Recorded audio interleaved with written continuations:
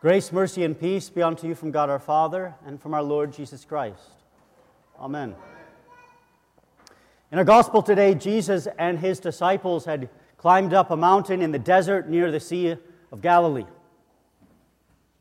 And it was the hot time of year. And unlike the feeding of the 5,000, which had happened earlier, there are no references to any lush green grass anywhere to sit on. Not in this miracle. But still, the people, they all flocked to Christ to bring their sick and to hear his word. And many of them had come from great distances, men and women, children, and little babies too. And even in the heat, amid the desert surroundings, the first day passed quickly in hearing the word of everlasting life. And the evening came, and apparently no one made plans to go home. In fact, in order to hear Christ again on the next day, they were content with camping out on the hard ground under the open sky. And then even on the second day, they would not leave Christ. And they held on to the third. Amidst the hearing of God's word, they seemed to somehow lose track of time. And provisions too. And it's the Lord who seems to first take notice of their need. This week, the Larson family is fresh off of a camping trip. We're up in Copper Falls.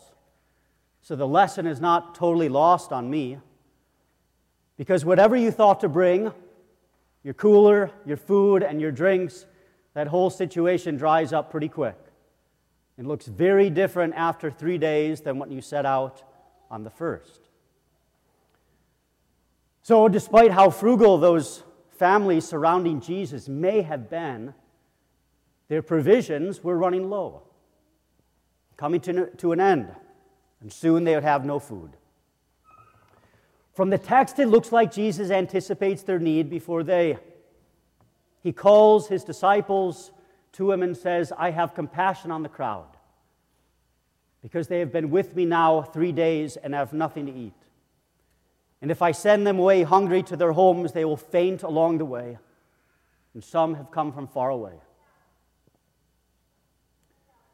But I want you to notice that Jesus is not merely content to express his concern, because he commands those thousands of people to sit down.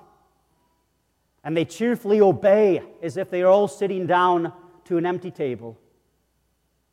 And our Lord, he takes 7 loaves and a few fish in his hands, the very hands into which the Father had given everything. And he gives thanks. He breaks the bread, and he gives it to the disciples to set before the people. And before they could comprehend what was happening, that desert became a little oasis in their midst. That empty table became filled, laden with all the gifts of God. And they ate and were satisfied. Folks, it's a beautiful miracle, and there's really no need to overcomplicate or over-spiritualize what's happening here.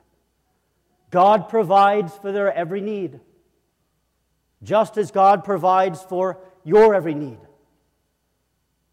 He richly and daily provides you with all that you need to support this body and life. And he will give to you without stopping. Concerning our gospel text this morning, first off, I'd like to deal with something obvious. Because the text plainly says that 4,000 folks, not counting women and children, journey into a desert and patiently listen to a 3-day sermon. That's worth thinking about. Because exactly how many folks do you know eager to sign up for a 3-day sermon? And how many pastors do you know eager to give one? And furthermore, how many trustees and elders would let him in the first place? But for those crowds surrounding Jesus, the interesting thing is they're not checking their watches, folks.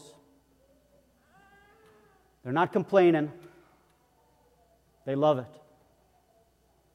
In fact, in all of Holy Scripture, I think you'd be hard-pressed to find an example of a people more zealous for God's Word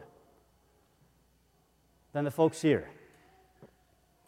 It is a stunning and beautiful picture, an example of faith in the gospel and the Word of grace. Because they risk all to be in the presence of the Lord. They risk everything. They journey forth, taking their loved ones and their sick and their troubles to sit at the feet of Jesus, to hear His Word and to bask in the love of God. They embody the words of Moses, who remind the Israelites that man does not live by bread alone, but by every word that proceeds from the mouth of the Lord. But also in this miracle, Jesus affirms something else that's obvious. That Christians need to eat. And that God, our Father in heaven, is not just interested in our souls, but He's deeply interested in our stomachs as well. And while no sustenance can equal the Lord's Supper and the sacrament of the altar, it's worth pointing out, even if you don't like it, that our teacher Martin Luther in his catechism, he doesn't focus on that. In fact, he doesn't even mention it, at least not here. In our catechisms, we have an explanation of what exactly constitutes daily bread. And I'd like you to patiently listen in to what's in view here, because the list is long. What is daily bread? Daily bread includes everything that has to do with the support and needs of the body, such as food, drink, clothing, shoes, house, home, land, animals, money, goods, a devout husband or wife, devout children, devout workers, devout and faithful rulers, good government, good weather, peace, health, self-control, good reputation, good friends, faithful neighbors, and the like. Consider the scope there of what Luther calls daily bread. All the things necessary for creaturely life and human flourishing. Luther, he didn't want us to go over-spiritualizing the whole thing here. And we should carefully learn from here and from the feeding of the 4,000 that it is not beneath our dignity to pray boldly for creaturely comforts, even though we are so anxious or shy of doing so. Maybe those things seem too mundane or somehow less spiritual to us, even though they are not. But we must pray for them. You are graciously invited to pray to God for good weather, to enjoy. You're invited to pray for a good reputation, that folks would think well of you, even though none of us deserves it. To pray to God for good friends and neighbors. All of these things are necessary for a good life, for human flourishing.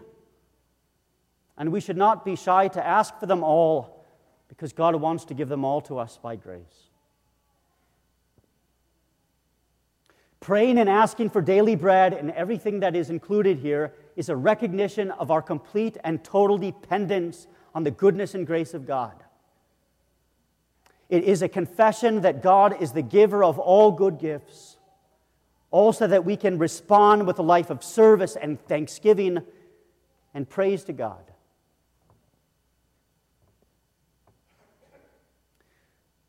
In the Garden of Eden, our first reading today, our first parents, they received food freely from the gracious hand of God. Think about it. First words of God to man come right out of that text today. You may freely eat, says the Lord. But you know that after the fall, food would be received only through toil, labor. The curse declared, by the sweat of your brow you shall eat bread, till you return to the ground. Or as our epistle had it this morning, the wages of sin is death. Dear friends, those 4,000 and all those folks out in the wilderness is ultimately a picture of sinful man. of all humanity living under the curse of the fall. And that means it's also a picture of you. You may think this world is pulsating with life, but it's all a mirage. The Scriptures speak of life in this world apart from the work and ministry of Jesus as a desert, a wilderness, a waterless place where sinners experience the searing heat of a burning conscience and guilt before God in heaven. But you see, when Jesus steps in as our preacher, just like among the crowds in our gospel today, well then things, they begin to change. When Jesus is present in our midst, there is refreshment. In the words of Isaiah, at the presence of Jesus, he prophesied that the desert and parched land would become glad, that the wilderness would rejoice and blossom. And at the words of Jesus, that there is life and salvation and enjoyment and refreshment and relief from a burning conscience through baptism and the forgiveness of sins. You see, into this wilderness world came Jesus the Messiah. And he came to restore the whole creation.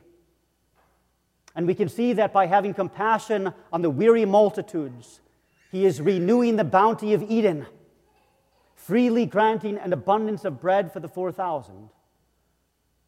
So also our Lord Jesus on the cross, he endured the burden of our sin and was raised on the third day to restore paradise. In fact, to bring to us something far greater in the new creation, where there is resurrection and perfect communion with the God of love. Jesus now miraculously turns the bread of death into the bread of life in the sacrament, giving you his very body and blood for your forgiveness, for your refreshment and restoration as sons and daughters of God.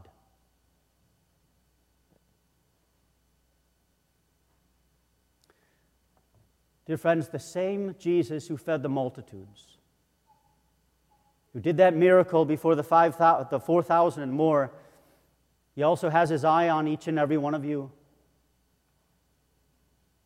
He numbers the hairs on your head. He knows your every need, including your stomachs. He says to you, seek first the kingdom of God and his righteousness, and all these things shall be added unto you. The Apostle Paul reminds you, he who did not spare his own son, but graciously gave him up for us all, how will he not also with him graciously give us all things? All things. In other words, hey, if God can be trusted with the big stuff, like dealing with all of your sins, like raising your body on the last day, like destroying the power of death in your life, how can you possibly doubt that he can deal with all the small stuff as well, and every little creaturely comfort that you'll ever face? How slow our hearts are to believe it. The psalmist prays, the eyes of all look to you, O Lord, and you give them their food at the proper time. You open your hand and satisfy the desires of every living thing. And we pray, Lord God, Heavenly Father, bless us in these your gifts, which we receive from your bountiful goodness. Dear Christians, from the altar to your kitchen table, the Lord, he's got you covered. How slow we can be to realize this, but how graciously Jesus continues to provide without stopping, both with his word of forgiveness and with his daily bread that he loves to provide you. May we all learn to live just like that crowd in the feeding of the 4,000. May we all learn to live wanting nothing more than to be in the presence of Jesus, camping out by his word and holy sacraments, and learning to trust in him always, in every need. In the name of Jesus, amen.